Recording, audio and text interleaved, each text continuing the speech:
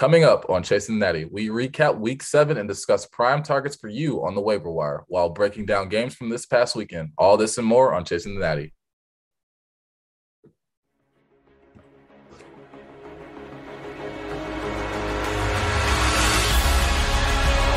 downfield, and circus one-handed catch is made. Jones goes to the end zone. Oh, what a catch! Devontae Smith. Touchdown, Alabama. Watch out for Mr. Robinson. This kid is going to be special and is already flashing. This is Chasing the Natty, a college football fantasy podcast.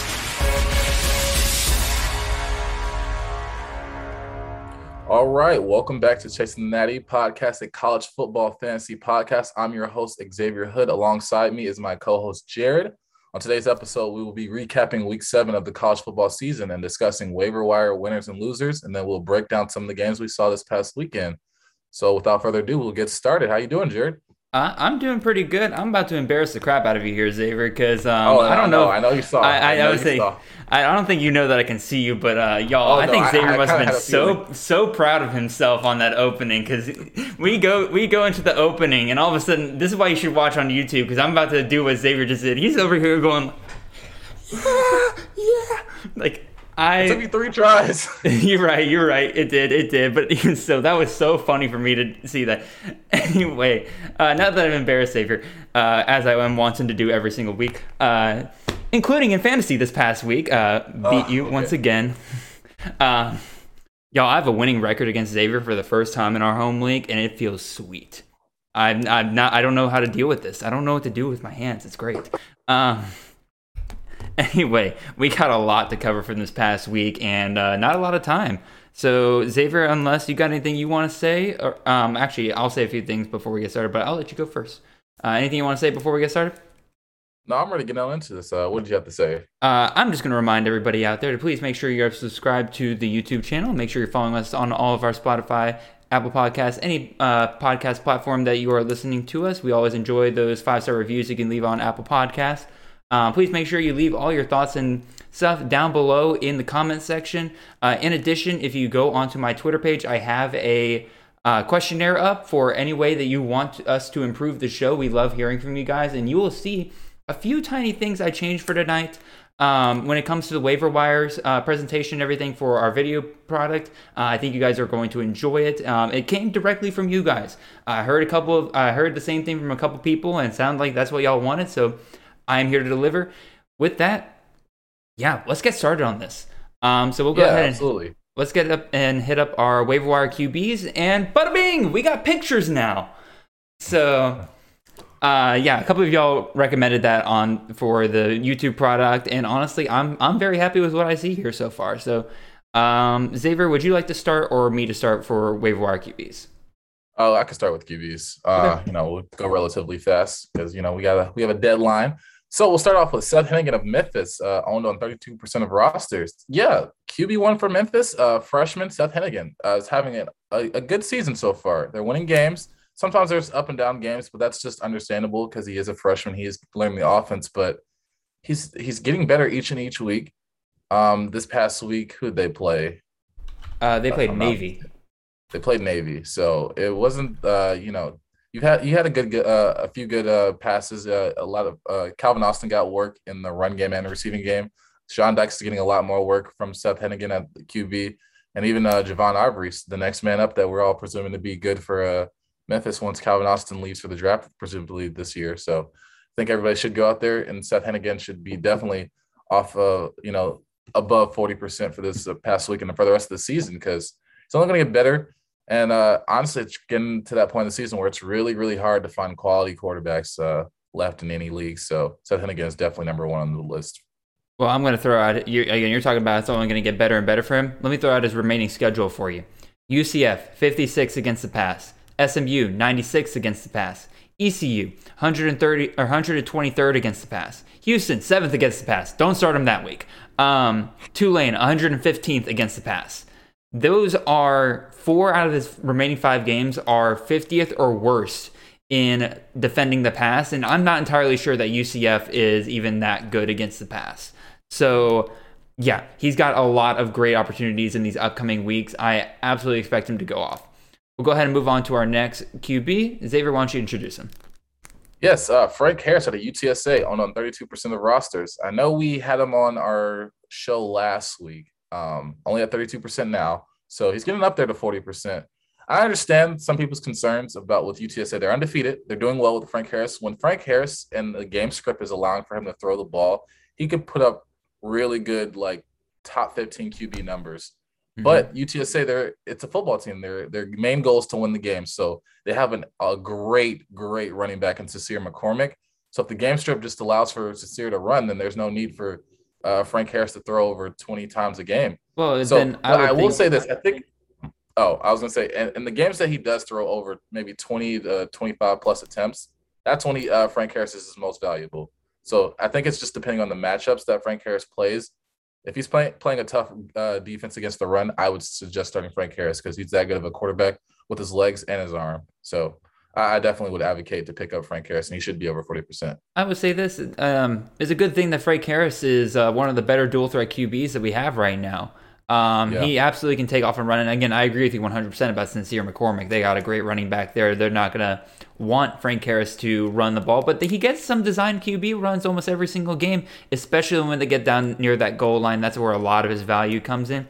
And once again, I'm just going to lay out the schedule here. I don't have the defensive rankings here, but even still, LA Tech, UTEP, Southern Miss, UAB. That's going to be a harder one, but North Texas. Those are great passing defenses, except for UAB. Those are all great matchups, I think, for Frank Harris going forward. So we'll go ahead and move on to our next quarterback here. And Xavier, go ahead. Yeah, Garrett Schrader out of Syracuse. It's one of Jared's unknown. He was had him as one of his players to kind of be a gem this season. Just if Garrett Schrader were to get the starting job, which it looked like he has. And against Clemson, he didn't look that great. I did not pick him up for that reason because I was like, I still hold Clemson's defense in the highest regards to where I think they're good enough in the ACC to stop, opposing offenses just and have them to maybe not have their best of days. But for the rest of the season, I do like Garrett Schrader with his rushing ability and, maybe not so much on his arm, but he still can throw maybe 1 or 2 touchdowns. But it's really all his value is in his rushing ability. He's running for – it's really astonishing to where there's games where him and Sean Tucker look both like running backs on the running back depth chart or in the box score where it's like, man, 2 guys ran over 100 yards, had like 26 carries a piece. And Garrett Schrader is honestly just a running back, just playing quarterback at this point. I think that's where his value lies. I think for the rest of the year, it's definitely a good shout to take on him to where especially a lot of those goal line, a lot of those QB design runs that Syracuse is running for him. So, Garrett Schrader, 17%. I should definitely see an increase. I wouldn't be surprised if it didn't go over 40 and we have him on next week. But, as more and more consistency happens, then we'll see him go up to above 40. Garrett Schrader, in his starts for Syracuse this year, has averaged 29.26 points and has faced some pretty tough competition. Again, didn't look the greatest against Clemson. But say what you will about Clemson this year and everything, that defense is still probably one of the best in the country, even with all their injuries. So I'm not going to knock anybody for not looking great against Clemson's defense. So like I said, he's averaging 29.26 points when he is starting full-time. His average on Fantrax is dipped below that because he got some plays in some other games. So it's a little hard to read there. The only thing is I don't love the upcoming schedule for him, but he also plays in the ACC. So it's one of these things where you never know which game's going to be an absolute shootout. Upcoming, he has Virginia Tech, Boston College, Louisville, NC State, Pitt. Any of the in terms of like how high scoring those games are going to be, I'm not gonna lie to y'all. It could be a crapshoot every single one of those games. Probably the only one I feel good about it being a true shootout is probably Louisville. Everything else, those defenses just show up some weeks they don't. So yeah, I like Garrett Schrader. Like Xavier said, I mentioned him on the Campus to Canton podcast very early on. They asked me for like a super deep sleeper, and I believe Austin didn't even know who Garrett. He's like I didn't even know who Garrett Schrader was. He's like, you went that deep, and I'm like, you know what? I really like the idea of if he starts, he can really bring a new dynamic to the Syracuse offense. And looks like he will be the starter going forward because Tommy DeVito entered the transfer portal this week. So we don't have to worry about Garrett Schrader getting benched for him anytime soon. So we'll go ahead and move on to our next quarterback. Xavier, who do we got? Yeah, Cameron Rising out of Utah, owned on 4% of leagues. It's with God, why am I forgetting his name? The guy that transferred, Charlie Brewer. With him transferring out, Cameron Rising, the freshman, comes in for Utah. He was Mr. Utah in high school, a 4 or 5-star QB, and so far he's been getting better and better each week that he's had a start ever since Charlie Brewer leaving. And this past game against Arizona State, he had a good game. It was kind of relying on the run game a little bit, but I think each week he's going to get better. And like having a starting QB in the Pac-12, being so young and having all that talent and being that high, highly recruited, I think it's a good guy to go pick up if you're struggling in some leagues at QB, and you just need a guy that, hey, if he goes off, then it's going to pay off, especially going against a lot of those Pac-12 teams where they're just putrid at defense. If they still have Arizona still left on their schedule. If I probably think they already played Arizona, but I know they have some easy defenses to go against. So I think Cameron Rising has a lot of opportunity here to put up points. Yeah, absolutely. And again, the thing that stuck out to me, first of all, he is a dual threat quarterback. They do have some design QB runs in there for him, so you're going to get some points off of that. But in addition to that, last 2 games he's been starting, basically 30 points each. I believe one he got 29, the other one he got 31. I'm just going to say that's basically 2 30-point games right there for you. So again, this is him having a dual threat ability. This offense looks different with him out there. Utah coming out of that bye week looks really good. Again, their game against Arizona State was very, very impressive. We'll talk about that a little bit later. I think Cameron Rising is absolutely a guy to just grab. Probably bench him for maybe a week, maybe 2, just to see if he continues his success. But even still, it's definitely not a guy that you're going to want to feel like you were too late on. So Cameron Rising, Utah, absolutely go out and get him. Yeah. We'll move on to our last quarterback here. Xavier, who is our guy? Yeah, we have Anthony Richardson out of Florida, owned on 21% of rosters. Yeah, I have a few thoughts, but I'll go through them quick. It's not a Caleb Williams situation, people. I don't want people to make an assumption. I know a lot of people this past week that jumped on the waiver wire. I was one of those lucky hopefuls to grab Caleb Williams in our home league because I knew that he would be starting and I was number 1 on the waiver wire. So that made me crap my pants. Not gonna lie. Yeah, so I was really excited to get him, but Anthony Richardson is not that type of QB where he's going to replace Emory Jones and everything's magically going to get better. We've seen Anthony Richardson go out there in games to where we've seen enough of game film where teams know what to do against him. He's still a great quarterback for the future. I think Florida has a special talent in him. It's going to take time for him to develop, but right now for this season, I'm going to be a little bit hesitant about him because it looks like Dan Mullen is still loyal to Emory Jones in some of these games. Now, I think the biggest test and I think the biggest question mark we're going to see is who's going to start against Georgia after this bye week. And if it is Anthony Richardson, then I think Dan Mullen will fully have given up on Emory Jones and it'll be Richardson for the rest of the season. And I think Richardson will be able to put up points, maybe not, especially not against Georgia as much as we think it's going to be. But after that, I don't know who else in their schedule is really going to challenge them. So it might be a good situation for Richardson to, put up a lot of points, put up a lot more, have some more reps in game and maybe go off for a few games because he has that dual threat ability. So definitely, 21% I understand, but it's just a hesitant because right now it looks like they're having a 2 QB system and obviously you can't have that in college football anymore. So there's going to have to be some decisions made down the line.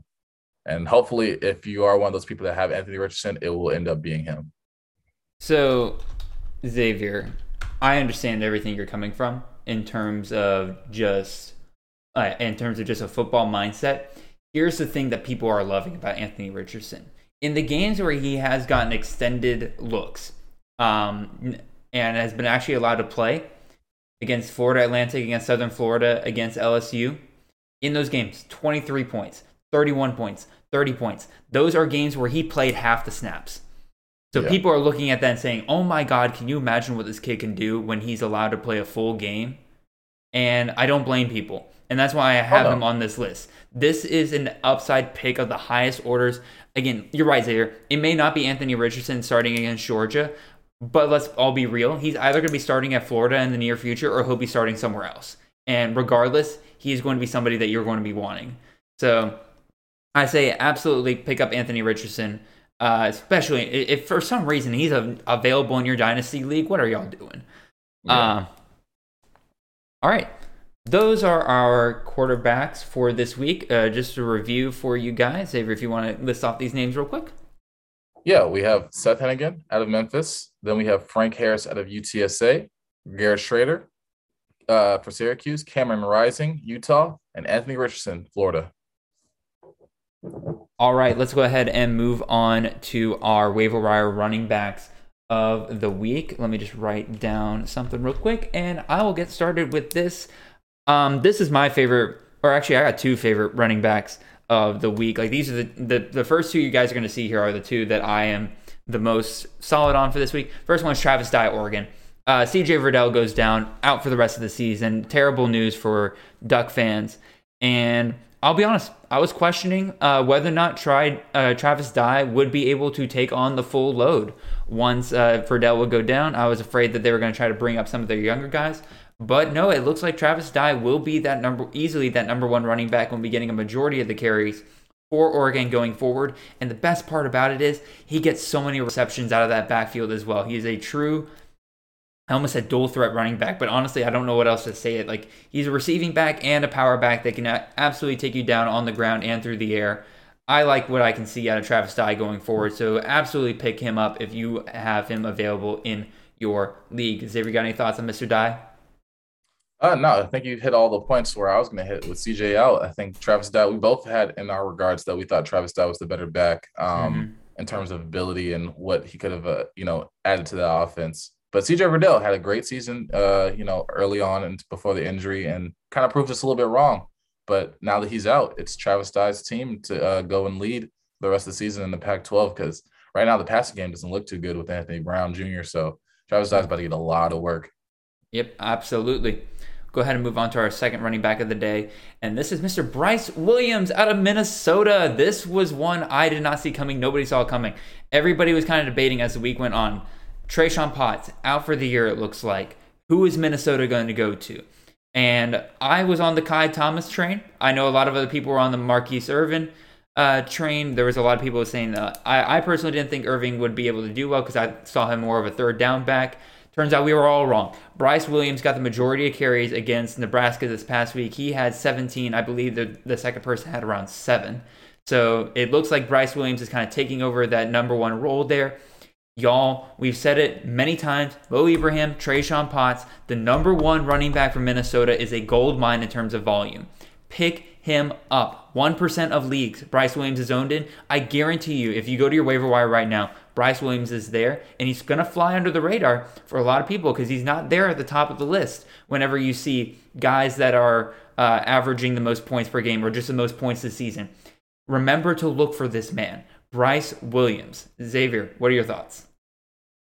I'll say this. For now, absolutely pick up Bryce Williams. But I will say with the workload that Minnesota is doing on their running backs, I think they're going to have to take a look at their entire program and their running back room and say, hey, maybe we're putting too much in our running backs. I'm going to disagree because Trayshawn Potts, that was a whole – that had nothing to do with his workload or anything. There was a freak medical thing going on there. Oh, yeah, that's true. That's true. Like that, right. And then Mo Ibrahim tears his Achilles. I mean, I don't know. I wouldn't say that's really an indictment really on the carries. It's more of just a freak thing that happened. He landed on his foot wrong. Yeah, we will see. I mean, for now, Bryce Williams does look like to be that number one guy. They do, rely on whoever has that best week, then they just carry on with the hot hand. But I will say with Ottman Bell coming back and the passing game looking a little bit more better, then maybe there will be less opportunities. But at the same time, this is saying for a Minnesota running back, less opportunities means, oh, yeah, instead of 30 attempts, you'll just get more like 24, 25. Mm-hmm. So still a good pickup, especially on 1% of leagues. So definitely he should shoot up just like Caleb Williams did last week. Absolutely.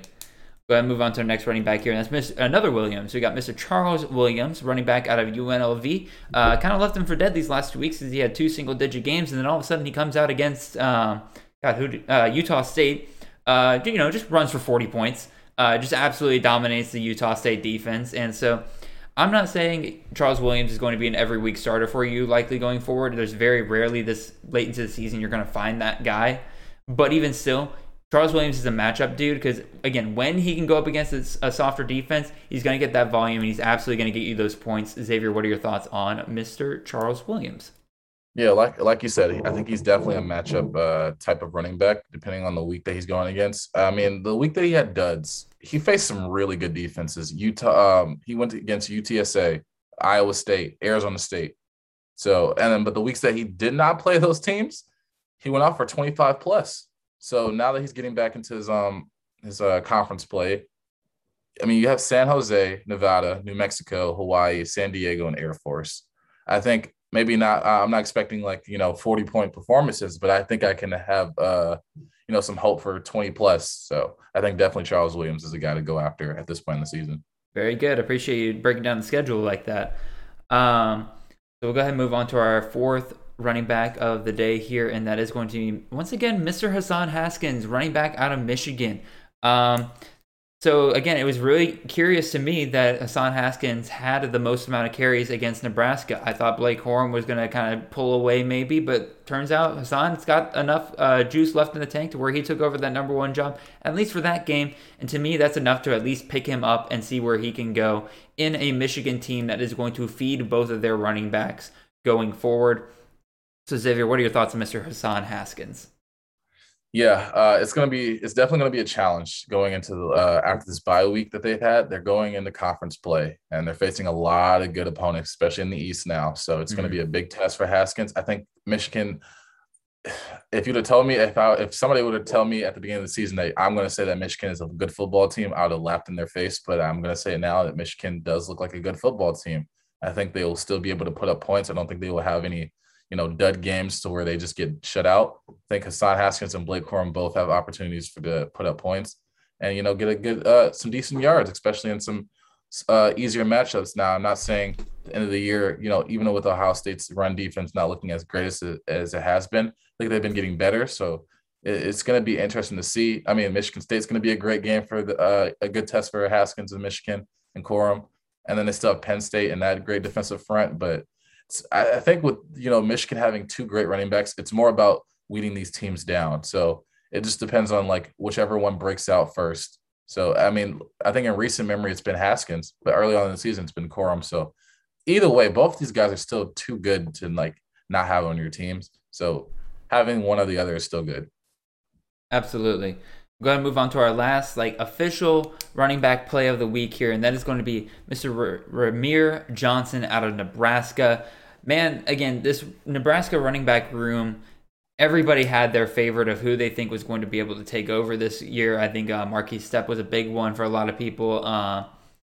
Gabe Ervin. What was it? Gabe Ervin, the freshman. A lot of people had Gabe Ervin, Morrison, I believe, is another one that people were kind of picking up. Yeah. But now Rahmir Johnson, redshirt freshman for Nebraska, quickly becoming probably one of the better weapons for Nebraska to be using both on the ground and the receiving game. I believe he led Nebraska in receiving against Michigan and led him in rushing. So we're looking at a guy that is going to be utilized in every aspect of the game. And going forward, I would hope that he would continue. The problem with it right now is that he was injured in the game against Minnesota, so we didn't get to see his full potential being used in that game, and we don't know when his timetable will be to return. Nebraska's been pretty mum on it so far. So Xavier, what are your thoughts on Mr. Rahmir Johnson? Yeah, I had a personal stake in watching that Nebraska-Minnesota game. He took a lot of goal line carries away from Adrian Martinez, which, it's a big deal in terms of what Martinez does and how he gets his value. And the fact that you're giving it to the running back, I think speaks volumes to what Rahmir Johnson means to that program. And I'm not saying he's just a goal line carry back like Kenneth Walker was a year before. I think Rahmir Johnson is definitely a complete back, and I hope that he comes back healthy, because in the past 3 weeks, he's had over close to 3 weeks ago, he had 19.8. So it's close to 20. And then after that, it's been only going up ever since. So I would love to see Rahmir Johnson back healthy and to see that his percentages go up if the news comes out that he's able to go for next week in the future.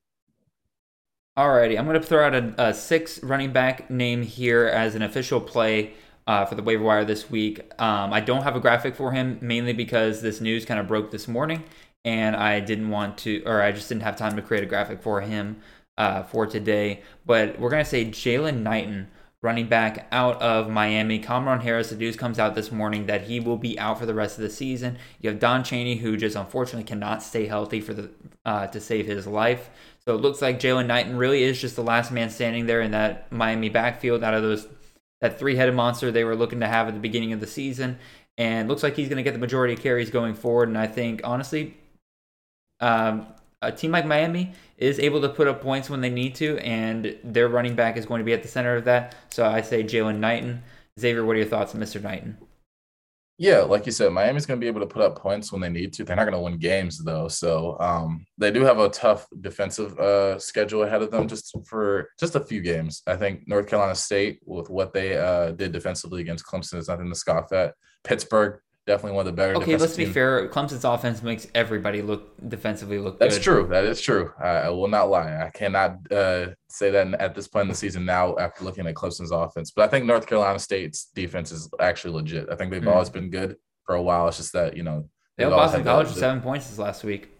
Yeah. So, and then they have Pittsburgh. I think, honestly, if you haven't watched the Pittsburgh game this season, they look like probably the better defensive team in the ACC next to I forgot the team I was going to mention. I'm not gonna say Wake Forest. They look good. They look good defensively in every game except for when they lost. Except when they let Western Michigan score 40 on them. Yeah, they look good against ACC opponents. Yeah, it was a weird game, but then they have Georgia Tech, who's a weird team, but I think Jalen Knighton can still put up points, and then Florida State. So I think there's going to be a lot of opportunities that Miami's going to keep them in games to where they'll throw for a lot and they'll pass a lot, and he'll be able to get a lot of goal lines. And then, he got 17 carries in these past two games. I see that being similar or even going up in his production to maybe 2025. Mm-hmm. So now that we got those 6 plays out of the way, I'm going to run through those real quick. And that is going to be Travis Dye out of Oregon. We got Bryce Williams out of Minnesota. We got Charles Williams out of UNLV. We got Hassan Haskins out of Michigan. And we got Ramir Johnson out of Nebraska. And finally, we have Jalen Knighton out of Miami. And then I'm going to throw 2 more guys out here. We're not going to spend too long on this. Just 2 honorable mentions because they're both in the same boat for me. Jabari Small out of Tennessee and Dylan McDuffie out of Buffalo. These are 2 running backs you need to keep an eye on as the week goes on, because if their other running backs continue to be injured, so like Kevin Marks in Buffalo, Dion Evans in Tennessee, these are both going to be guys that are going to then see an increase in their volume as the week goes on. So absolutely keep an eye on those 2. With that being said, let's go ahead and move on to our waiver wire wide receivers for the week. Man, that feels like a tongue twister. Waiver wire wide receivers. Waiver wire wide receivers. Anyway, we'll move on. Xavier, who do we got first? Yeah, we have Alec Pierce out of Cincinnati, owned on 11% of rosters, of Fantrack rosters. Yeah, Alec Pierce. Maybe not the greatest game against UCF this past week. He only had 1 reception for 19 yards, but it was a touchdown, so he still had a little bit of value. But the games before that, he is a PPR monster. He gets for a Cincinnati wide receiver getting 5 to 6 receptions a game. I think that is great, and being kind of that number 1 receiver bodes well for a team that's doing well and is expected to blow out the rest of their conference and, keep on continuing things. Now, I will say they keep on relying on Jerome Ford to have like 40-point games, then that might not bode well for Mr. Pierce here. But I think Cincinnati will keep it a little bit more balanced in the coming weeks to get ready for if they do have a chance of making the playoffs, which I think, in my personal opinion, they went out. I think that you should give them a shot. But we're speaking on Mr. Pierce here. Yeah. And, a few of the games, I think he's had like maybe 200 or 300-yard games. And then 3 of the last 4 games, he's had a touchdown. So I think he's that reliable for Desmond Ridder, and I think he should definitely move up in percentage of roster owned. So, yeah. I don't have anything else to say. You pretty much covered almost everything I could have possibly have said about him. Okay. So, yeah, we'll go ahead and just move on. Yes. Oh, a personal favorite of mine. We have Joshua Cephas out of UTSA, owned on 36% of rosters. He's really close to that 40%, so we would have not been able to add him. But, yeah, it's really weird about UTSA because I know going in and early on in the season, Zachary Franklin was that number 1 wide receiver, and I believe he still is for UTSA. but they have a really good number 2 in Joshua Cephas. I might even consider him to say he's a 1B, to where he's gotten almost a touchdown in almost every game, if I'm not mistaken, or just probably been all but one. And he's had a few 100-yard games so far, and he's a big part of that offense when the passing game is going. And with Frank Harris, if you just have any major part of that UTSA offense, that they're 7-0 right now. So I think is bodes well for your team at this point in the season. And he should be over 40% after this week, probably after today or whenever waivers run for your league. Yeah, absolutely 100%. Again, like with Zachary Franklin really just kind of being brought back in slowly. He was injured for a couple games there. Joshua Cephas, like you said, has emerged as the number 1 wide receiver for right now for UTSA. And like you said, there's a lot of good passing opportunities for UTSA in their upcoming schedule. So I absolutely think that Cephas is 100% worth adding onto your roster, especially if you're struggling at wide receiver. He'll provide you some good consistency. Go ahead and move on to our next guy. Who do we got, Xavier? Yeah, we have Dante Cephas, no relation to Joshua Cephas of Kent State, 38% of roster. One is a U, one is an A. Yeah, one is a U, one is an A. Owned on 38% of rosters on Fantrax. Yeah, Dante Cephas. We mentioned his name last week. I don't know what the percentage was, but obviously it shot up to 38%, and we're hoping him to get to 40% after this week. Looks like the number 1 receiver for Kent State. They did lose to Western Michigan, which doesn't bode that well for our predictions of who's going to win the MAC, but that's okay. They still have a lot of season left. Yeah, Dustin Crum's number 1 receiver. You want that. Absolutely want that. It's just that at this point, if he's on your waiver wire, he should be probably either number 1 or number 2 to any of a few, maybe the top 2 or 3 running backs that we named previously before. But he's definitely that dynamic as a pass catcher, and I think he could definitely bode well, especially now we're getting in the middle of our season and coming towards the end. You definitely need those number 1s. So Dante Cephas should easily be over 40% after we're done recording this. Yeah, I do want to remind everybody, just making it very clear, we referenced it a couple of times, but these are all players who are under 40% rostership. There are a lot of good players out there that are above 40%, but we just couldn't include them here because that's our criteria. So like guys like Quentin Johnson, some other guys out there that I was ready to add on this week, but then again, they're already owned on too many leagues. I just want to remind everybody of that before you guys send me a bunch of messages being like, why is this guy not on there? Why is this guy not on there? It's like, listen, I know they're great players. Go get them regardless if they're available. Just go get them in your leagues. But again, we try to hit 40% or under so that you have a great chance of these guys being available in your league. So we'll move on to our 4th wide receiver play of the week. Again, Xavier, you touched on everything I would want to touch on with Dante. So we'll go ahead and move on. Who you got next, Xavier? We have Kanata Mumpfield out of Akron. I don't know why you put Arkin on there. Well, that's unfortunate. Arkin, have you not heard of Arkin University so far? Arkin. Yeah, they just moved up to the FBS. They were like a Division 17 school. Oh man, up and coming. Big jump. Big jump. They want Bama. But Mr. Mumpfield here is owned on 17% of roster spots. I remember I was asking Jared before this. I was like, man, who's this Mumpfield kid? And he was just raving all about him. He was like, he's a PPR monster. In the past, I think in all of his games, you said that he's just been Mr. Consistent.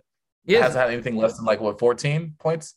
He has not had a single digit game so far in half PPR format. And honestly, if I'm looking at this correctly, even in standard, he hasn't had single digits. But so far this league, this year, 15 points, 25 points, 14 points, 16 points, 15 points in half PPR this year.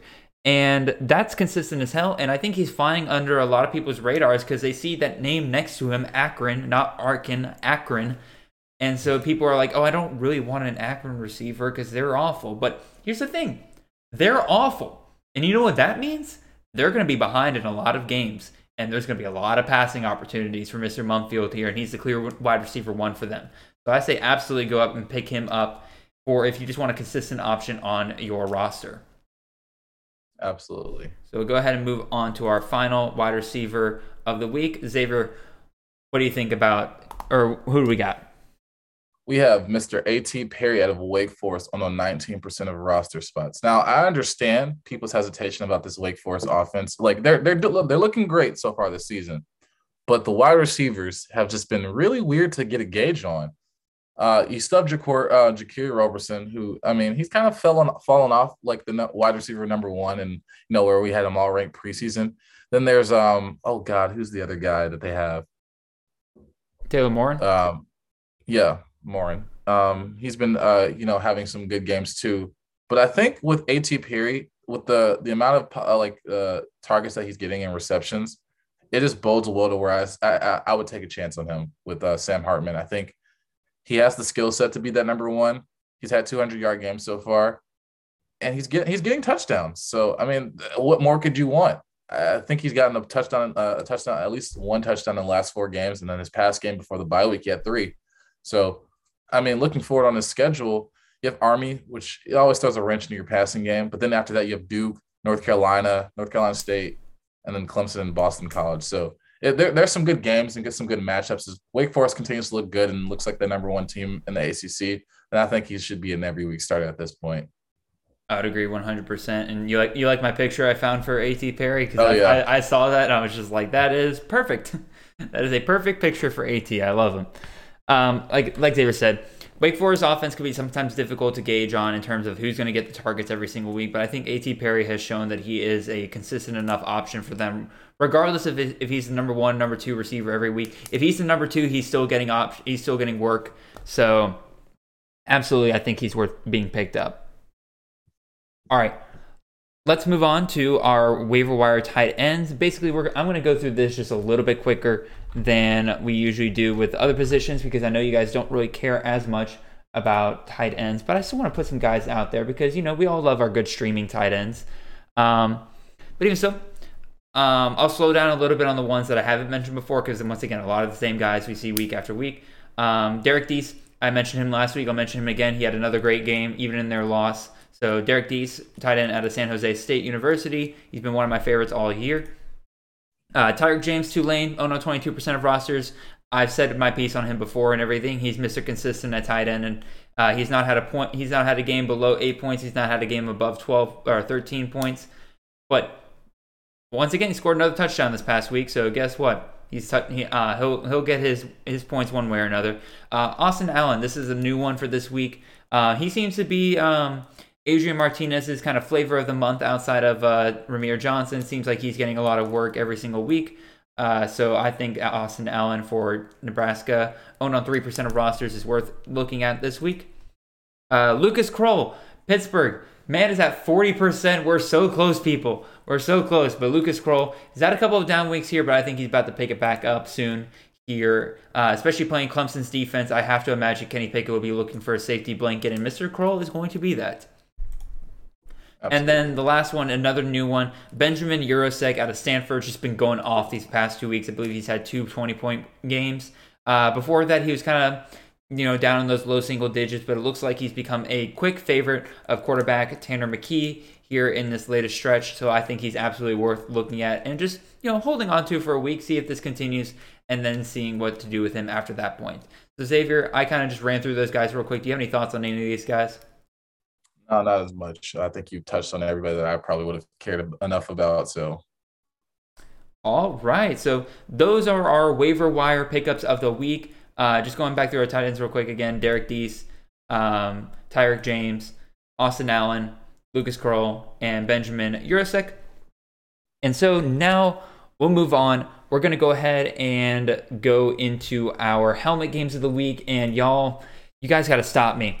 I made too many helmet games this week. We actually have more helmet games than we do just additional games of interest because I can't be stopped. I like making graphics, and there was a lot of important games this week. Basically, I kind of made a criteria for myself where I was like, if it's a ranked team getting upset, it has to be a helmet game for me. And then ranked matchups as well. And then we also had the Miami UNC game. I already had that graphic, so I just threw it in here. But anyway, we'll start with our 2 ranked v ranked matchups from this past weekend. We'll talk about those, and then we'll move on to a lot, and I mean a lot, of ranked upsets for this week. So I'll start off with Kentucky, Georgia, and Xavier will just kind of alternate from there. So, okay. Georgia beats another ranked team And shame on Florida for losing and breaking Georgia's streak of playing against ranked competition. Y'all should be ashamed of yourselves. But regardless, Georgia playing a ranked team for the third time in 3 weeks. Keep telling me that Georgia ain't played nobody. Overall thoughts on this game. This is what I think a lot of people thought the Arkansas-Georgia game from a couple weeks ago was going to look like. Defensive struggle for the most part. Georgia kind of scoring in the low 30s. And Arkansas Kentucky getting 1 or 2 touchdowns on Georgia, maybe a field goal here and there. But it was one of those things where Georgia would just outmatch the other team, and I think that's what happened here with Kentucky. Kentucky's a great football team. There's no doubt about that. I think they absolutely deserve to keep the top 15 ranking as the AP saw fit for this week. I think there's a good chance they could go 11-0 11-1 this season. I legitimately think that. Kentucky's a great team. They're very well coached against teams where they're just not going to get beaten and battered by just greater talent. I think they can do very, very well. I'm very interested to see how they do against Tennessee in a couple weeks. I think that'll be a very, very important game for them. But even so, other thoughts I had on this one. Brock Bowers. Goddamn Brock Bowers. He came back 2 touchdowns over 100 yards. Kevin Brown, KB, asked me, he was just like, hey, we're going to see him come back this week. I'm like, I have no clue. And then I retweeted it later. I'm like, the answer to this was absolutely yes. He came back. He bought himself some time on people's waiver wires for a couple of weeks. Some other things I thought was, again, I'm just going to talk about Georgia's defense. Georgia held Chris Rodriguez to 7 carries for 7 yards, leading rusher in the SEC. So, my God. And then Wan'Dale Robinson had 12 receptions for 39 yards and a touchdown in this game. 12 receptions for 39 yards is the least amount of yardage a receiver has gotten with more than 10 receptions since 2014. That is insane. Also, second of all, if you had Wan'Dale Robinson this week, congratulations. He still got his fantasy points regardless of the fact that he didn't do extremely well. So, Xavier, what are your thoughts on this game? Yeah, you touched on almost everything. I think it's finally time to maybe bring up Zamir White's relevance a little bit to where I think in the past, 4 or 5 games, he scored a touchdown. Mm-hmm. Maybe not getting 100 yards, but his carries are increasing depending on the matchup. And I think that bodes well for, people that may see him on the waiver wire in deeper leagues and then maybe like, yeah, Georgia's backfield is too split. But I think Zamir White's been a good constant in that backfield for a guy that you just need for a safe floor.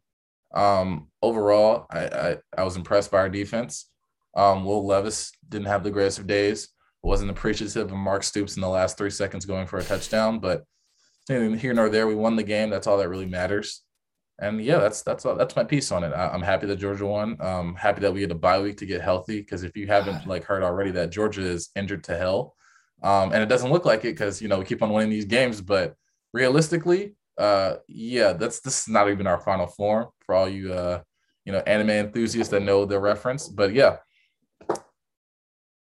it's gonna be a sight to see if who all comes back for that Florida game and for the rest of the season. There are rumors of a certain number 1 receiver possibly coming back at the end of the year, maybe a George Pickens. But yeah, it's an exciting time to be a Georgia fan. So I'm just here along for the ride, but I'm just taking it one game at a time as a fan of a team in Georgia. That's all you can do.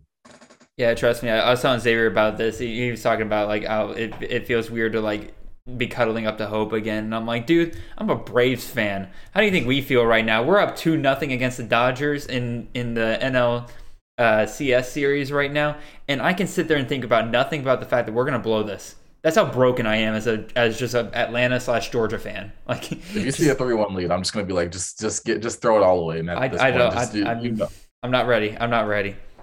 Anyway, we'll go ahead and move on to our next game here. Let's look at Texas, OSU, Xavier, or OSU Junior, really, because OSU Senior being Ohio State, obviously, but Oklahoma State at Texas. Xavier, I'm going to let you take on this one. Yeah, I'm not going to go too hard of a rant on Texas as I did last week against Oklahoma, but it was just as bad. I absolutely could. Texas is a great, great first quarter and first half football team. I think their offense hits on all cylinders. I think their defense does enough to where the offense can come back on the field and put up more points and the game is out of reach. But for some reason, Texas does this thing at halftime to where they just ease their foot off the gas pedal, and they don't think about, hey, the other team may make adjustments and may, what try you to just said, come back I in the think game. just drove a knife into the heart of Texas fans everywhere, because you're saying, oh, they ease their foot off the gas pedal when their entire mantra has been all gas, no brakes. Oh man, I didn't even know that. Sorry, Texas fans, but sorry. Yeah. Obviously there are breaks, and you know what? There is a brick wall to stop you, and for some reason it's always halftime.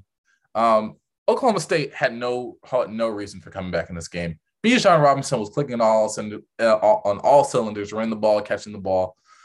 Casey Thompson looked good in the first half. Xavier Worthy was looking to be, that number one receiver that we all picked him up on the waiver wire last week for a reason, getting those catches. And with Jordan Whittington out, it was just like, yeah, it's a no-brainer.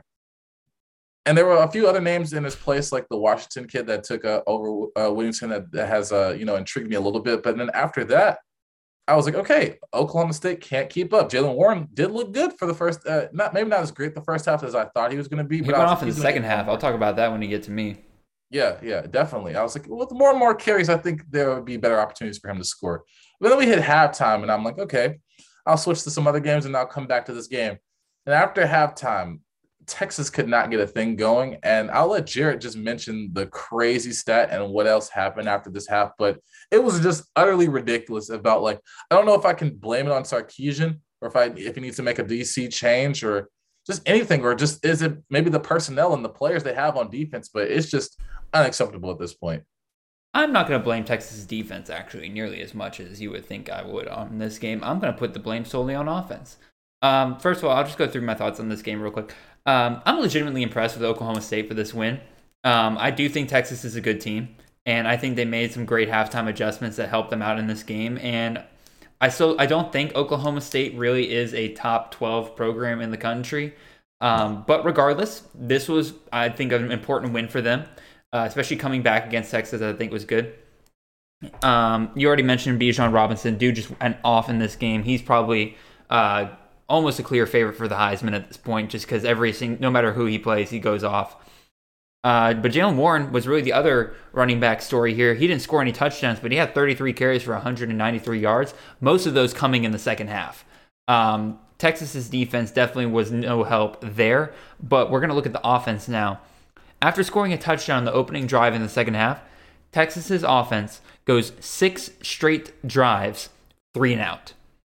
Turnovers on 2 of them. One was an interception, one was a turnovers on downs. That right there is how you can blame Oklahoma State being able to score 10 points in the fourth quarter, because they were able to turn over in their own territory, and then they were able to score off of it. So, yeah, I'm going to put the blame here on Texas's offense. I'm not sure what happened in that second half to where they just could not get anything going. I need to watch the film just a little bit better. But regardless, well done to Oklahoma State.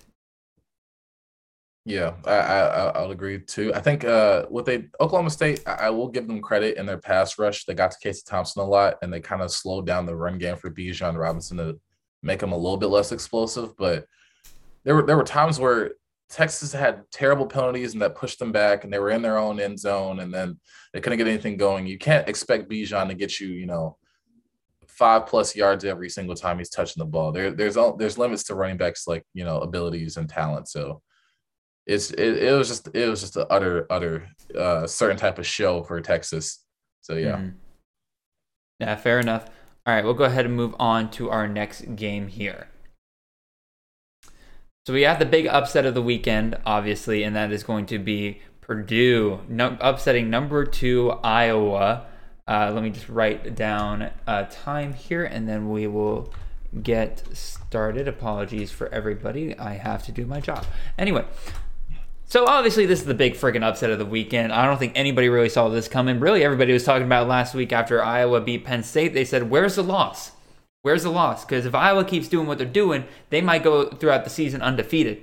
Well, it turns out when your entire strategy for winning as a football team is to just constantly generate turnovers and get short field position off those turnovers, and thus score off the short field position with your, what we all knew was a very pedestrian offense, it was going to bite you in the butt in one of these games.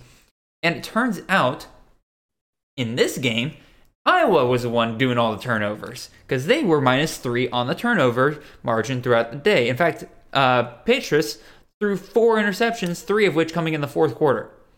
So Iowa's game plan just doesn't go to work. And then at the end of the day, really, Purdue was beating Iowa, but really, David freaking Bell was. Dude had an insane stat line, 11 receptions for 240 yards and a touchdown. My God, Xavier, I'm so glad I told you on the Kings Classic. I was just like, you were just like, he's going up against Iowa, and I'm just like, no. Oh, I wasn't gonna not start him. I was just like, it could be a upsetting day. I was wrong. I said, nope. He has burned Iowa twice in the past 2 years, and he did it again, even more so this time. So, God, I love David Bell. But again, this game really shows you just how much you can't rely on turnovers when you're trying to determine point margins for these games and everything like that. It really is just bounce a ball sometimes. Because, let me tell you, Xavier, here's the stat I found most interesting from the game. Iowa came into the game with the most caused turnovers in the country. Purdue came in with the least. Purdue ended up on the day with 4 turnovers from Iowa. Iowa had 1 from Purdue. Turnovers are not something that you can rely on week in and week out. That's why I don't think you can sit there and say that Notre Dame is 28 points better than Wisconsin because so many of those points came directly off of turnovers. So, yeah, that's really the point I really want to make with this is if a team, watch out for this in the future. When teams are causing turnovers constantly, that's going to bite them at one point. You saw it last year as well with USC and Oregon in the Pac-12 championship game. A lot of people picking USC in that game, and I said, they keep relying on turnovers. If Oregon wins the turnover battle, it's going to get ugly. So, even still, any other thoughts I have on this? Yeah, just Iowa, when they were forced to rely on Petrus, they fell apart. And honestly, if it weren't for a touchback that was caused by, I believe it was Sheffield, he fumbled the ball on the 1-yard line and it went through the end zone. Thus, it was a touchback. This game could have been even worse. This was an absolute thrashing of Iowa, and quite frankly, there's not often I'm not usually one to just sit there and use this kind of language, but Iowa got exposed. That's all I can say. What are you thinking, Xavier? Yeah, I never thought, I was like, yeah, for a second that Iowa number 2 ranking, everybody knew that it just didn't sit well. Iowa fans can, feel some type of way about it, but we all know you were frauds. Like Jared mentioned about the turnovers, you can't rely on that so much. You knew what you had at QB. He wasn't anything special. Tyler Goodson is probably your only bright spot on that offense. And when you're relying on turnovers so much, you had me a little bit fooled that maybe your secondary was elite and maybe teams couldn't pass on you so much. But I think it was just more based on a lot of those teams that you were facing weren't that good and they were kind of limited at a certain point to where at Penn State you lost Sean Clifford, who would have probably beaten you if he was fully healthy for that entire game. Mm-hmm. And the games before, you weren't playing that great of quarterbacks. If I'm being completely honest. So I think you're going to win those turnover battles if you're depending on the matchups. But then it was Purdue. Now it wasn't Jack Plummer out there. It was Aiden McConnell. And so far we've only seen him maybe once or twice this season. So I don't think it was a good sample size for them to say, hey, maybe he's very safe with the ball. But Purdue, they did come in with the least amount of turnovers. So obviously they're not fumbling the ball, they're not throwing interceptions. No, least turnovers caused. Least turnovers caused. The defense wasn't creating turnovers. Okay. But still, I don't think Purdue was coming in with Aiden or Jack Plummer throwing that many interceptions. And you have a reliable receiver of David Bell that's burned you for the past 2 years. It's going to take a lot. Now, the run game for Purdue is not that great because they lost a lot of people in that backfield. They got King Dover back finally, which was nice. Okay, that's good then. So, it was all pointing for kind of your defense to kind of step up, and you just didn't. Because, like you said, turnovers are not to say they're that random, but, yeah, you can't really predict that you're going to win the game solely I'm not putting this on Iowa's defense. Iowa's defense held Purdue to 24 points, so, it's not like they had a horrible day. Now, again, David Bell was a problem all day long, don't get me wrong, but, Iowa's offense really was to blame here. You can't even say anything about Iowa's offense. They just, they only benefit off of short field position. So can I ever say that Iowa is Well, they have to get better if they want to. all of a sudden Iowa, when you look at the rest of their schedule, after losing to Purdue and realizing that a team like that can expose them once they don't get turnovers like they do in other games, all of a sudden Iowa looks like a team that was ready to go undefeated to now could be looking at 2, 3, maybe even 4 losses. Yeah. That's how crazy this game just shifts the entire dynamic of what Iowa was looking like, which is a shame because I picked Iowa to win the West. And so now I'm even questioning like how that could work out. Oh, man, I forgot who I picked to win the West. You picked Wisconsin, which might have been worse. God. We'll go ahead and move on to our next game. Yeah. All right. Other big upset of the weekend. Xavier, you're laughing, but you get to start off on this one. I do. We have Florida in Baton Rouge going against LSU. So you went down to the swamp, Florida. You're coming off of a terrible loss of the shoe game last year. You want your revenge. You are the clear favorite for this game. I'm not saying that you're the clearly better football team, but you're the favorite. I mean, it was just more of like LSU looked terrible up to this point.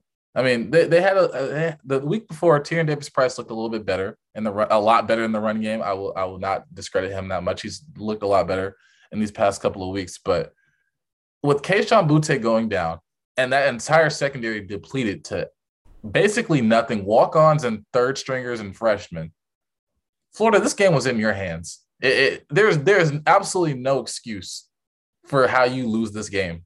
I couldn't even fathom. I know a lot of people were just surprised, where a lot of even like people we respect in the industry of college football like were just so shocked that, or it's just so like enamored and surprised that Florida just found a way, and Dan Mullen just was like, I lost this game.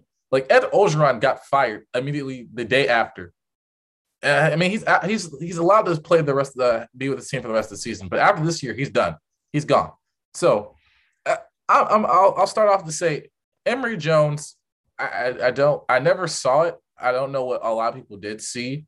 You know, he had, I can't even say dual threat ability just because you're a quarterback and you can throw the ball.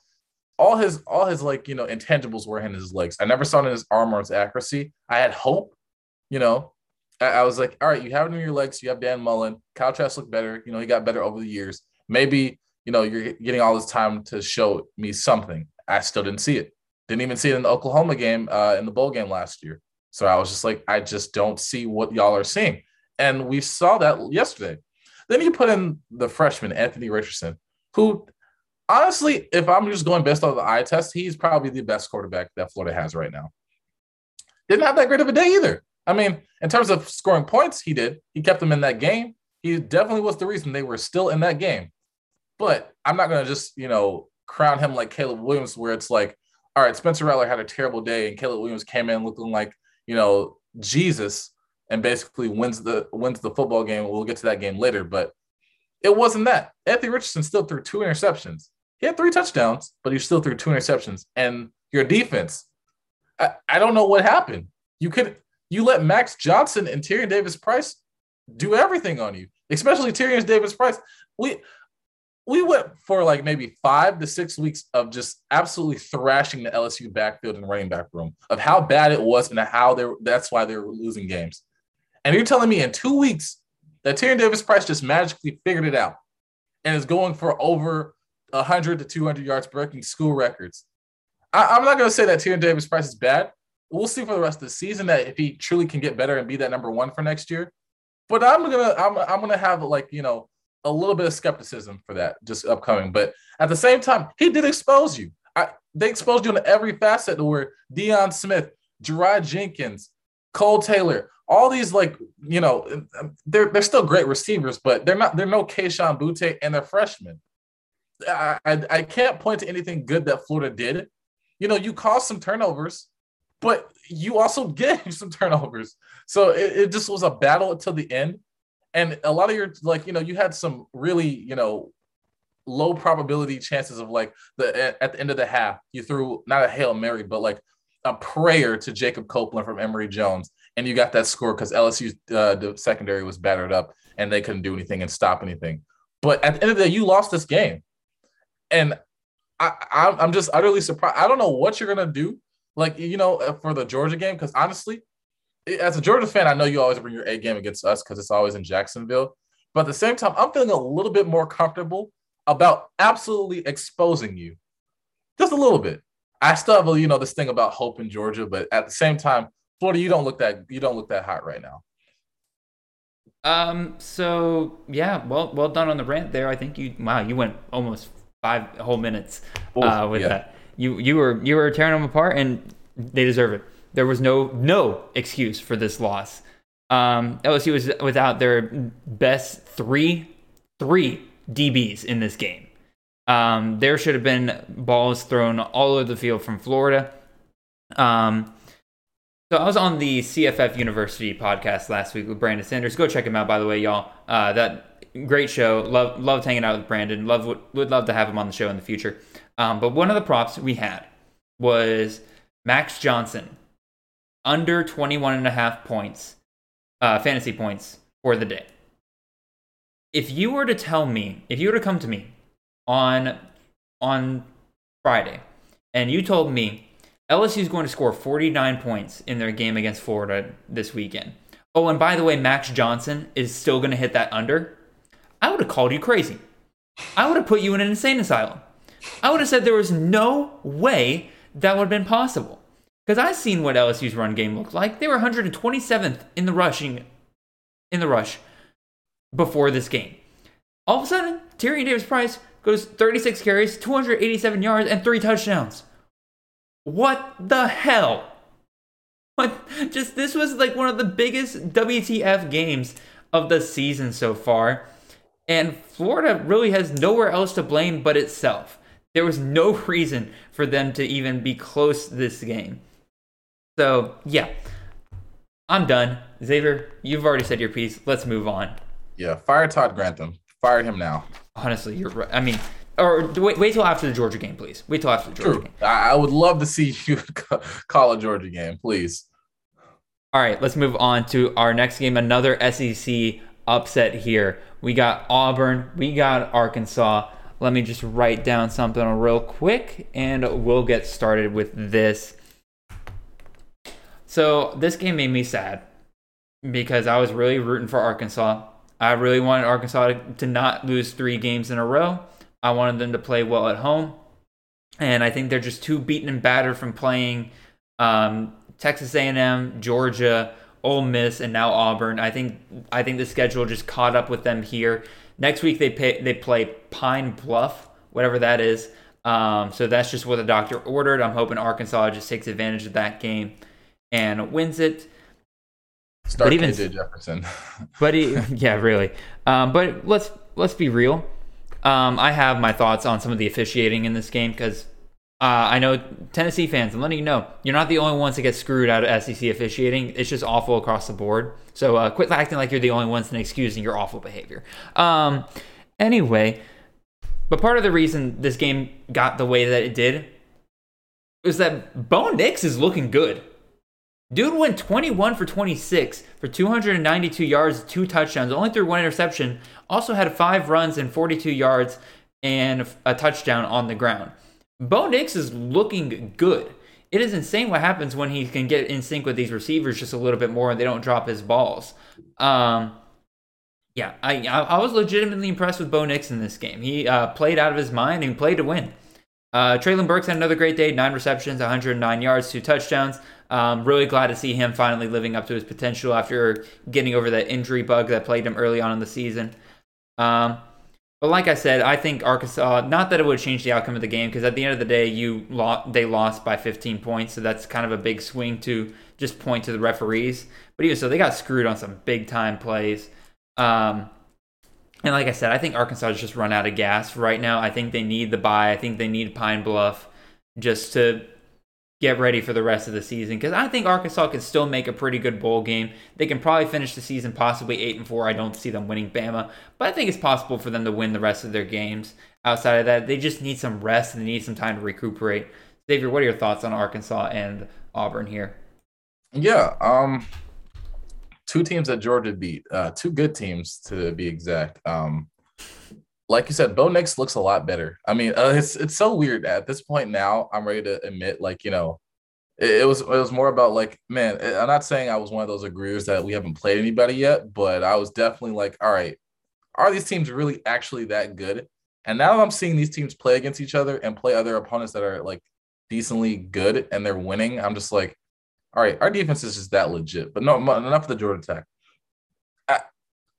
Man, it's KJ Jefferson has a bright future for Arkansas. I'm really excited to see him, going forward. I mean, it's going to be interesting to see what Traylon Burks leaves for the draft this year, who that next guy that will emerge with Mike Woods transferring out and going to Oklahoma, who's having a good, season so far for them. But it was just definitely the officiating irked me a lot. It's so weird about like what is a fumble and what is not a fumble this season, to where I guess anything that the ball moves forward, but it clearly you lost control. It's still a forward pass, so it is what it is. KJ Jefferson didn't have the greatest today. I mean, he's still getting a lot more accurate using his dual threat ability. I like that a lot too, but Arkansas has a deep backfield, so maybe he doesn't have to run as much, but I still love it when he does because he's that big of a player and that freak of an athlete. Bo Nix definitely looks better. I think Auburn's wide receivers are definitely getting better. I think Demetrius Robertson was a good pickup in the transfer portal from Georgia. A few other guys, Jarquez Hunter and Tanks Bigsby, are obviously the 2-star running backs for that program. So overall, this game, it was good. I mean, I would have preferred Arkansas to win because, as a Georgia fan, you don't really want to root for Auburn. But at the same time, it was a good game in the end. So I'll give Auburn its credit to where they look like a good football team. Bo Nix doesn't look as terrible as in the past 3 years. I think this is probably the best Bo Nix we're ever going to see. And if he comes back for one more season, if he wants to use that 1 year of extra eligibility, it will be interesting to see. Again, I agree with you. It'd be interesting to see if he can keep this up. Because again, I was legitimately impressed with him. He made some great throws in that game. He's looking like a lot better of a QB. Again, sometimes, a lot of times of these, like, not star QBs, but like a lot of these times when these QBs we have with a lot of expectations, when they do get benched, it is kind of like a moment of realization for them. I think him getting benched for TJ Finley in the LSU game was enough to kind of, I don't know, maybe something flipped in that moment. Who knows? We'll go ahead and move on to our next game. And that's going to be Arizona State upset at Utah. Arizona State 21, Utah 35. Xavier, it is your turn to begin. Yeah, Arizona State coming into this game only having one loss and looking like the best team in the Pac-12 South versus Utah. Another great program in the Pac-12 South coming off of one or two losses. I think it's been one loss so far. Utah has had 2 losses so far. 2 losses. They lost to BYU as well. Yeah, neither of which has been a Pac-12 team. Yeah. So now they have to face off. And Cameron Rising is honestly the story here. Great freshman coming in after Charlie Brewer basically left the program. Did he go back in the transfer portal, or is he just done with football? He is in the transfer portal. Oh, okay. I don't know who's going to take him, but yeah, at this point, I don't know. But you have a great freshman, a great backfield of running backs that I can't get a good gauge on it as well either. You have like Micah Bernard and who's the guy that went off this week for Utah? Tavian Thomas. So I think Utah is a very balanced team at this point. And I think that's going to bode well continuing their Pac-12, not to say dominance, but their season of making it to the championship. I know we both had Utah winning the Pac-12 South. I don't think this is how we imagined it as we spoke earlier. I agree 100%. Like we said, it's a little bit more of like the Texas and Oklahoma State game. It's like when you get a lead at halftime and the team is making adjustments, so you don't react to their adjustments.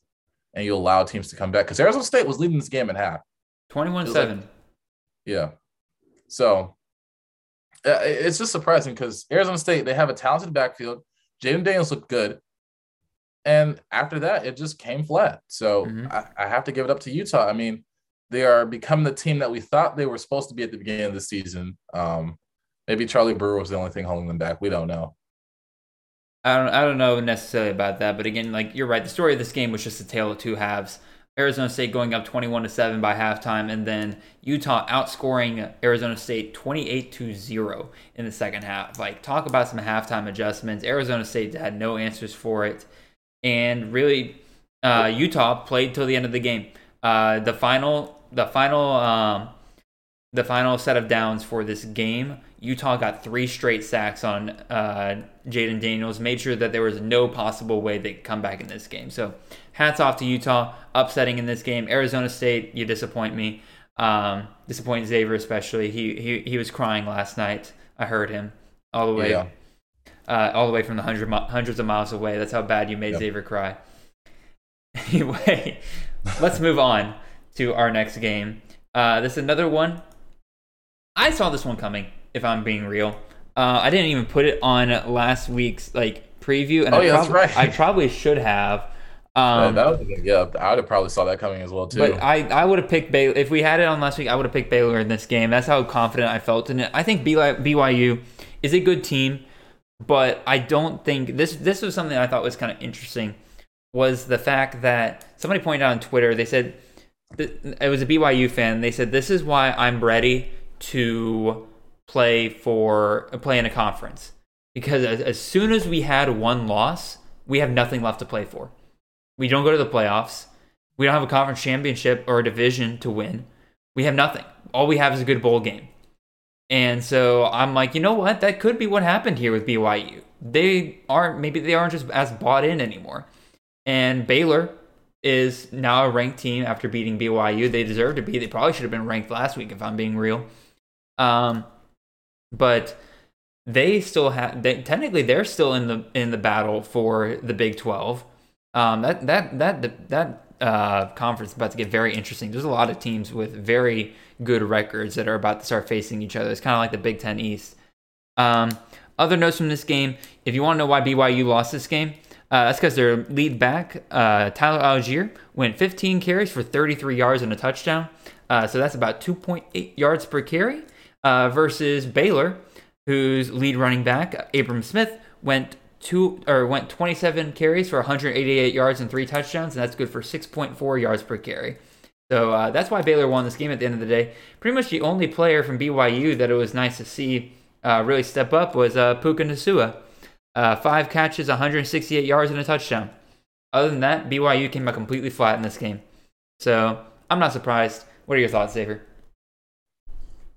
Yeah, I think Baylor's been underrated this season. I definitely have them as a ranked team, in my opinion, as one of the better teams in the country. Are they ranked now?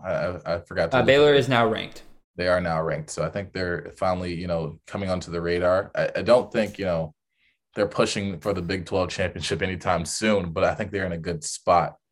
So we're coming off of, multiple terrible seasons. Not terrible seasons. There's been some seasons where they had good bowl games, especially the one against Georgia like 2 years ago.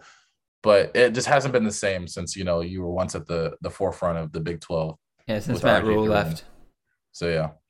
But then, with all the NCAA rules and regulations coming down, I think, for the season you're having right now, it's a good time to be a Baylor fan. So I'm happy for the program. BYU, there's just so many question marks of it's obviously Jaren Hall is a different type of quarterback than Zach Wilson. He brings a different style, and with the OC leaving and the head coach leaving and the OC leaving, there's definitely been some changes where Tyler Algier has been relied on a lot in the run game. Isaac Rex has become just basically not to say a nobody, but has been non-existent for this offense. It's great to see some receivers step up with Gunner and Poa, but yeah, because you're joining the Big 12 next year, it's going to get a lot tougher on from here. So, but at least you'll have something to play for. I think you'll have something to play for. You'll have a good experience and understand, it's not just easy going playing a lot of these independents in some of these conference games or some of these teams with conferences. Like you have to play for, recruit well, do all these things differently now. So it's definitely going to be interesting going forward. As far as the game, I didn't watch much of it. I just, kept tracking the score, and I was like, yeah, I think I had Baylor going to win this game as well too. I mean, BYU, they've had impressive wins over Pac-12 teams, but I think Baylor has just been, even though the Big 12 and the Pac-12, it's not that much of a gap. I think Baylor, from what I've seen on the field and what they've shown, I had a feeling they were probably going to pull this one out with Jerry Bahun and Abram Smith. No, fair enough.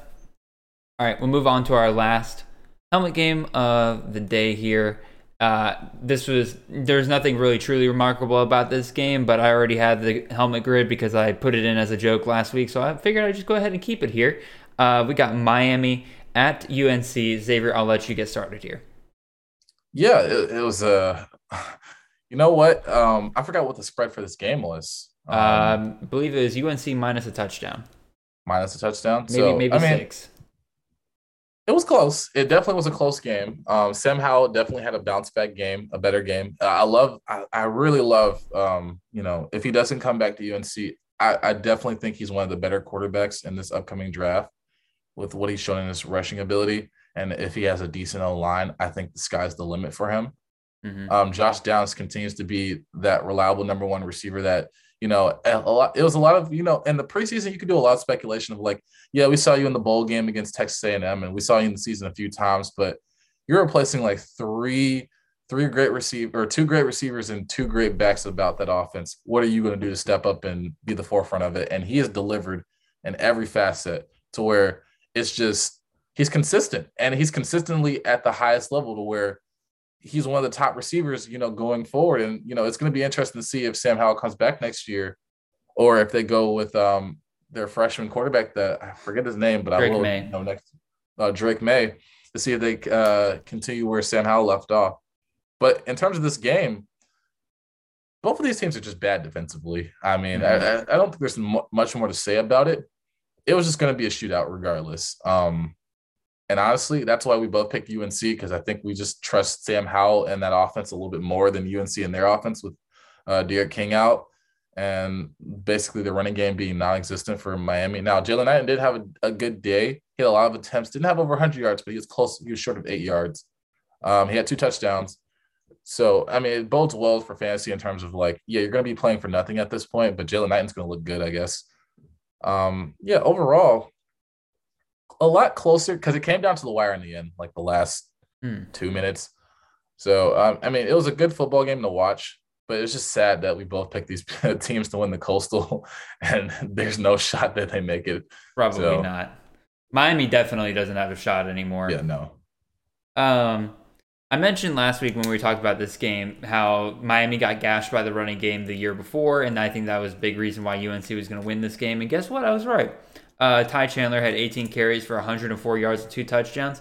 Sam Howell, usually you would expect another running back here maybe to gash him up a little bit, but no, it was the quarterback Sam Howell, 17 carries, 98 yards and 2 touchdowns. I'm really glad to see they really are incorporating Sam Howell's dual threat ability into the offensive game plan for UNC. I think that's going to help him out a ton. I wasn't planning on going this direction when we first started this game recap. But I really am tired of seeing people talk about how Sam Howell is in the same boat as Spencer Rattler in terms of his NFL stocks tanking. Like, people mention them in the same breath. They're just like, yeah, really, Howell and Rattler really tanked their stocks this year. No. Rattler's in the toilet. His stock is in the toilet. We'll get to that game. His game's he's in the toilet. Howell, I agree, not played his best year so far. Like, it's not been great. But he is nowhere. You can't put him in the same breath as Rattler, and even if he does leave this year, he's not going undrafted. People, he's not going. Like, hell, I'd be surprised if he made it out of the second round. Like, is he clearly the number 1 pick in the draft? Hell no. Close. No. Hell, I didn't think that even really before the season. I didn't think either one of the QBs were really like clear number 1 picks or anything like that. But like, I thought they could have improved to number 1 if they had a Heisman season. But like, I'm looking at him now as like maybe a late first round, second round. Like, clearly he's not going to need to stay another year. I don't think that's the case at all. I think he's shown enough ability at this point. I didn't mean for this to turn into like a whole like I'm defending Sam Howell here, but like I don't know, like you talking about it and then I kind of thought about it. I was just like, yeah, people really have been disrespecting Sam Howell, and he's doing a lot more than Spencer Rattler ever did. I don't know why people keep mentioning them in the same breath. He's kind of erased some question marks I had about him and his mobility. I was like, I remember, last year and the year before, I was like, he's kind of a stash in the pocket. Now he's mobile. I can call him a dual threat. He's run for over 100 yards in like 3 or 4 games so far. Probably like 2 or 3 games. But I never would have expected that if you told me a year or two ago that Sam Howell would be rushing over 100 yards and probably has over like 400 or 500 yards rushing on the season. So I'm really excited for whatever team gets him, and if they can develop him right, honestly, at this point, I'm kind of hoping my Broncos get him, but that's for another story. Let me take a look. I'm curious now. You got me intrigued. God, what is stats? Rushing. He is currently at 494 yards on the season. Like I said, I was thoroughly impressed because in the past 2 years, not even close.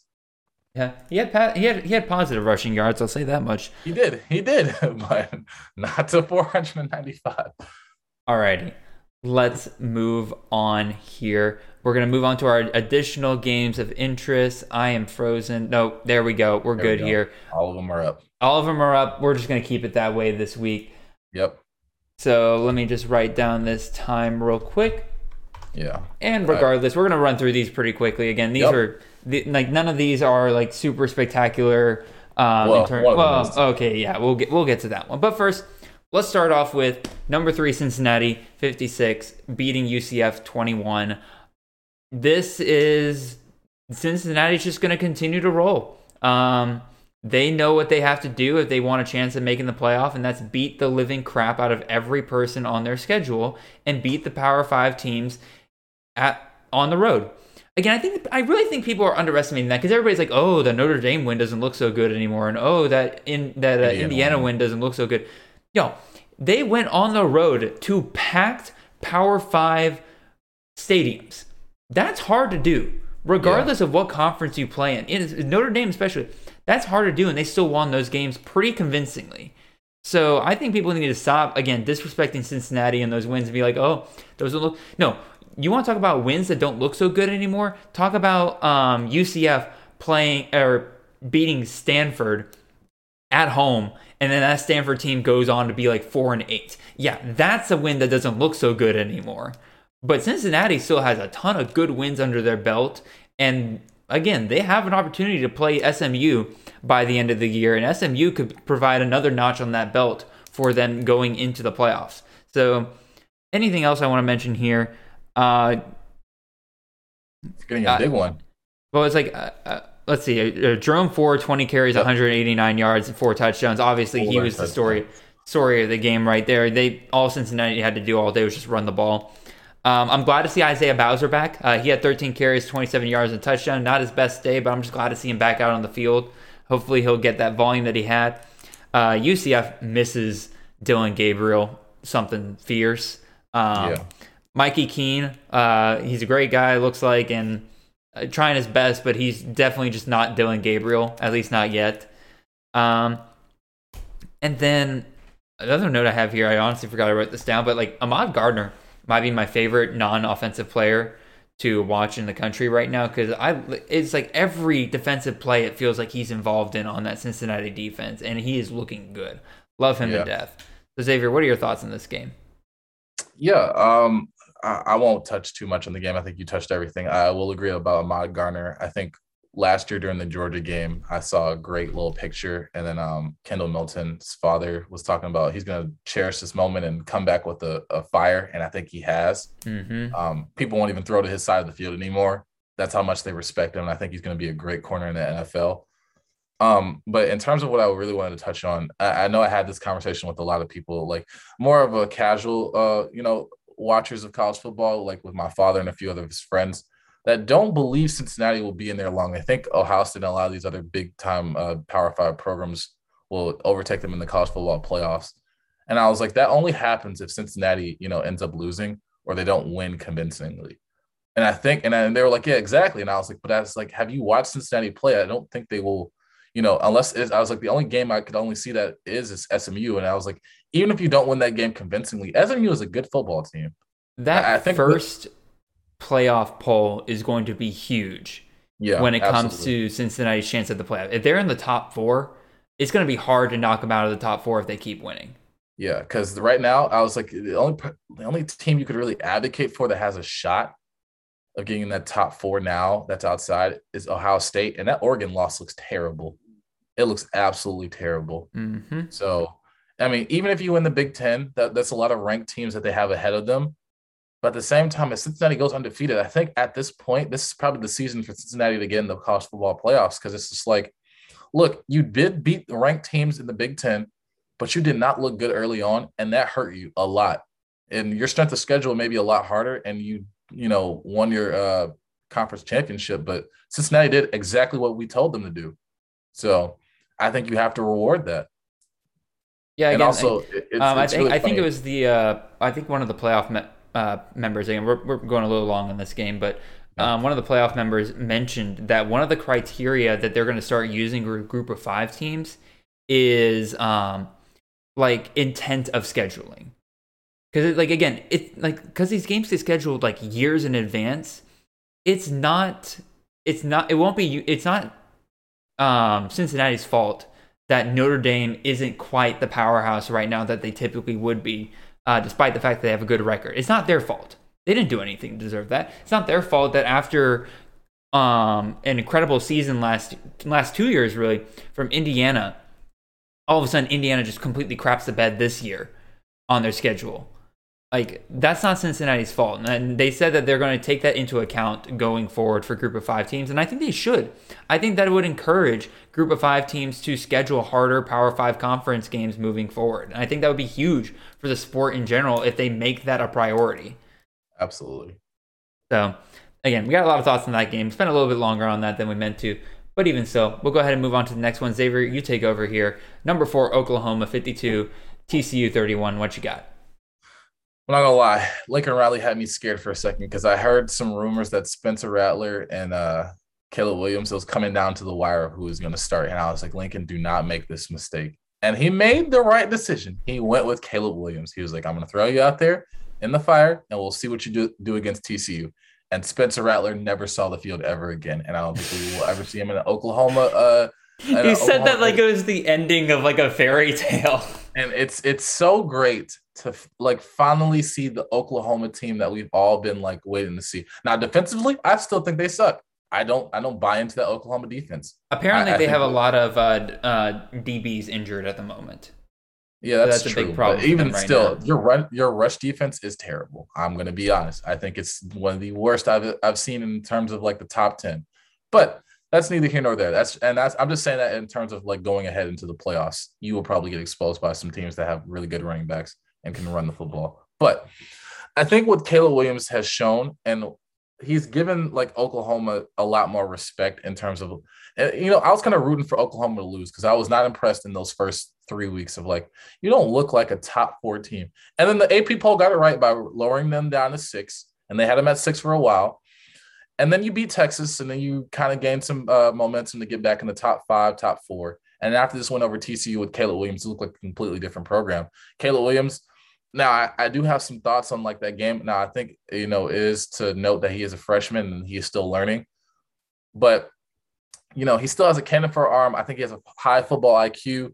He rushed a little bit. He was using his legs a little bit less, but his arm is still that immaculate to where he can just make the right throws. Jaden Hasselwood looks like revived in terms of like his number 1 or 2 wide receiver ranking from high school that he had 2 years ago. Marvin Mims is still, a great receiver. Just a lot of that offense is just basically feeling good about their chances of, being a dominant team and winning the Big 12. I just find it hard to where Spencer Rattler, you blew your shot. You were coming as a Heisman favorite, and you just didn't live up to those expectations. You actually underperformed to where now you're a bench player. And in all honesty, I really think that he should transfer because there's no way. There's only one possible way, and I would not wish that upon that because they're gonna need Caleb Williams. It's only barring injury. If Caleb Williams is injured, then you have to throw out Spencer Rattler because there's no other guy behind him. So overall with this game, I saw a lot of good things from Caleb Williams. I saw a few things that I could tweak if I were like, all right, he's not there yet, but if this is like him, his first game starting, all of college football better watch out because he's going to be a Heisman candidate one day. I mean, there was like a few like underthrown balls and things like that, but receivers are still able to make those catches, and they were wide open. So overall, speaking on the TCU side, Max Duggan was running for his life. He still put up a great day of 4 touchdowns. I'm surprised he did that. Coming from behind, and Quentin Johnson looks, revived as well too. So, overall, they didn't have Zach Evans, so that's a little bit of context to that. The run game, Kendra Miller didn't have the greatest of days that I was expecting, but it was against Oklahoma, a little bit tougher team. But yeah, overall, it was a good game to watch. Wait, I was I'm excited confused. for Caleb Does Williams. Oklahoma have a good defense, a good rushing defense, or a bad rushing defense? No, they still have a bad one. I mean, they still allowed for like 183 yards rushing from TCU, which didn't have their premier running back. So I was like, yeah, Okay. I'm still a little bit annoyed with what they have. Yeah, you pretty much touched on almost everything I was going to touch on. I was going to basically just cover 4 guys in this game. Obviously, Caleb Williams, the Oklahoma quarterback we've been waiting for just in terms of fantasy. Dude put up the monster day yesterday. I believe he was the highest scoring quarterback of the weekend. Yep. So, yeah. If you haven't gotten Caleb Williams and for some friggin' reason he's still available on your waiver wire, get him now. Kenny Brooks had another good day. 20 carries for 153 yards and a touchdown. The Eric Gray dream, as for right now, is dead. Yep. He only had about 6 carries in this game and just did not do much with them. So Kenny Brooks looks like the major guy going forward. You touched on Quentin Johnson. Man, that TCU offense looks so different when Max Duggan has a true receiver to throw to. So I'm really happy to see that revived. And like you said, Max Duggan, pretty good day, 20 for 30, 346 yards, 4 touchdowns. I think he had I think he's pretty much the unsung hero of yesterday's game. Everybody's focused on Caleb Williams, but Max Duggan actually threw for more yards. So yeah, even so. Ooh. I have to apologize about Kendra Miller. He actually did have a good day. I was only looking at his rushing numbers. He caught, some passes and got a touchdown. So he had 4 receptions for 56 yards and rushed for 55. So overall, a good day. I was still right about him. I was like, I think he is a great number 2 running back with Zach Evans out. And when Zach Evans does come back, TCU will be a more complete team. All right. Move on to our next game. Alabama, number 5 Alabama, 49. Mississippi State, 9. Nothing to see here, just Bama taking out some frustrations. And that's all I was going to say. Let's move on to the next game. Yeah. Danny, for real, do you have anything you want to say about this game? Not at all. I think, Alabama clicked on all cylinders. Bryce Young looked a lot better in this game. Mississippi State had no chance. John Mechie had a great game. A lot of people gave up on him. I think this was a good bounce back game for him. So it's going to be interesting to see how he looks going forward. Jamison Williams is still one of the better receivers. I'm still not ready to give up that wide receiver number 1 to Jamison. I still think it's Mechie. I still have hope that it's Mechie, and I still believe that. We will definitely see. Again, I think if you were expecting anything less than perfection from Bama on this game with the way Saban was probably about to tear into every single one of them, I don't know what to tell you. And it seemed like they didn't get it to where Saban was still like blowing up at his players in his defense. So yeah, I think that Texas A&M loss definitely hurt Saban in some kind of way. Yeah. We'll move on to our next game here. Xavier, I'll let you start off with this one. Number 13, Ole Miss, 31, Tennessee, 26. I better let you start because I will blow a gasket with this one. Yeah, I will say this. There was a lot of hype around this game, and I think the hype was directed in a different way. The over-under for this game was 80 points. I thought that was a bit too extreme. Jared on the podcast for the preview last week, he said, start everybody. And I was a little bit hesitant. I was like, I think pretty well. They did, there was a few pieces on that offense that did pretty well. I will concede to that. But I did have that hesitation that like Ole Miss defense will, do enough to slow them down to where as high scoring as they were. And he only put up 26 points, but Hendon Hooker still had a great day. I think he still had 30 points in that game, even with him going out in the fourth quarter on that last play, which sucked because I would have loved to see him and what he would have possibly done, see if they could have got that upset. Mm-hmm. The game started off slow, though. It started off Ole Miss went on a lead. It was like 14-0. Then Tennessee started to come along, and then it was 14-7, 21.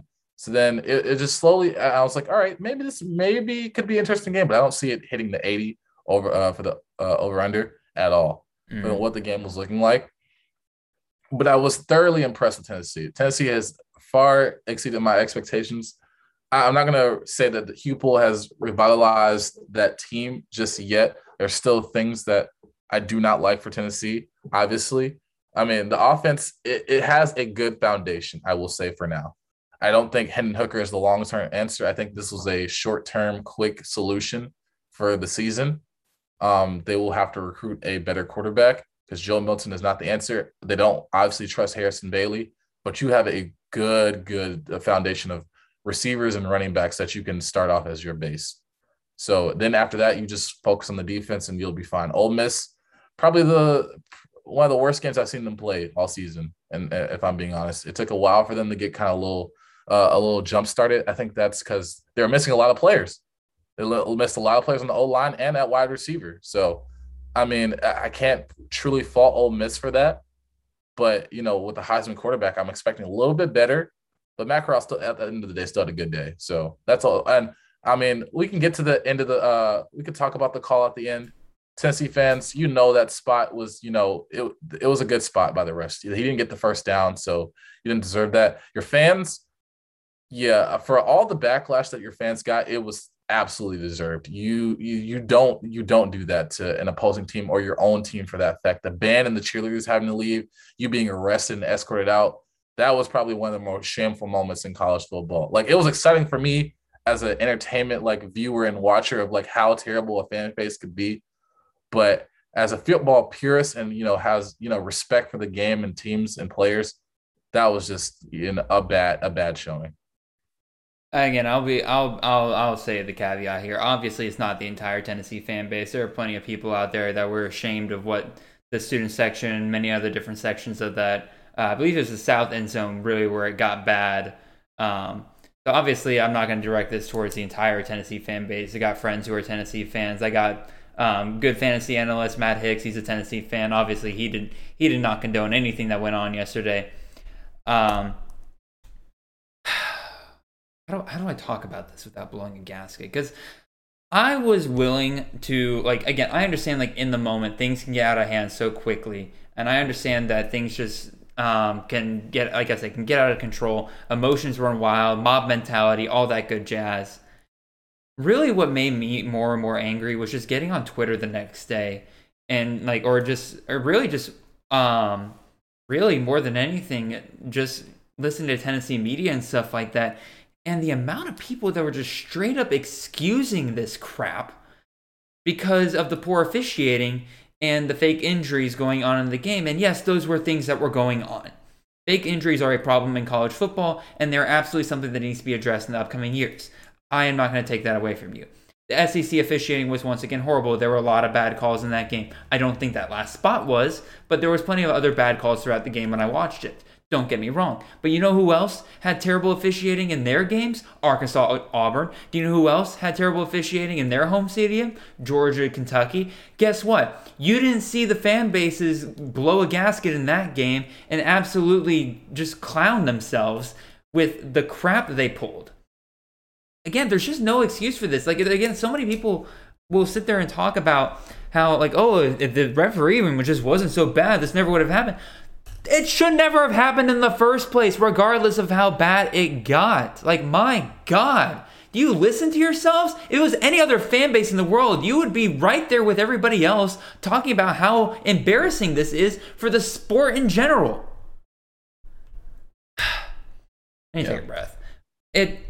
All that to say, did Harrison Bailey die? Because I really question the idea of putting Joe Milton in ahead of him, and I need to see those practices because Harrison Bailey must look awful in those practices. Big transition there. I was just dumb talking about it. I said my piece. And so I just want to know, what happened to Harrison Bailey and where does he transfer to? Because I bet he's going to do a lot better there. Fresno State. I saw that as a mention. I was like, that's I would love that, actually. All right. Let's move on to our final game here. We're going a little bit long here, but that's fine. I didn't watch this game, so you can talk about it all you want. I'm going to say this one real quick. I put this one on here because I'll be honest, I just felt like congratulating NC State because this was a lot bigger of a win than I was expecting them to be. I thought this was going to be another one of these games where it's ACC, you have no clue who's going to win it at the end of the day. And NC State thoroughly dominated Boston College, especially on defense. Their offense took care of business when they needed to. NC State looks like a legitimate top 25 team, and they honestly look like they could win the Atlantic Division in the ACC because they got the win over Clemson. They're beating everybody else on their schedule pretty convincingly so far. So ACC Championship, NC State. They still got to play Wake Forest down the line, I believe, so that'll be a great game. But I just want to congratulate NC State because that's a big win right there. Yep. Even still, we went a little long today, but there's a lot to cover every single week, so I appreciate y'all sticking around with us. As always, please make sure you're following us on Twitter. I'm at CFF_Jared. He is at CFF_Xavier. Follow us on Spotify and Apple Podcasts. Leave those reviews where you can. We love reading that. We love you guys when you write stuff down in the comments. We love hearing you guys on Twitter. Suggestions for the show, anything you want to hear, questions, we'll all listen to it, and we'll all try to do our best to give you the best answers. Last but not least, make sure you're subscribed on our YouTube channel. We'll give our video product there. Lots of good stuff coming y'all's way. We are very excited about it. Xavier, got anything else you want to say before we head out? No, look forward to our week 8 preview. I think we're on week 8. Wow. So yeah, I know, right? Look forward to that. So yeah, we got that coming up. We got Kings Classic stuff coming up. Schedule might be a little weird this week. We fell a little bit behind with some stuff, but it's all right. We'll get those products out to you guys as well. Regardless, thank you guys so much for listening and have a wonderful day.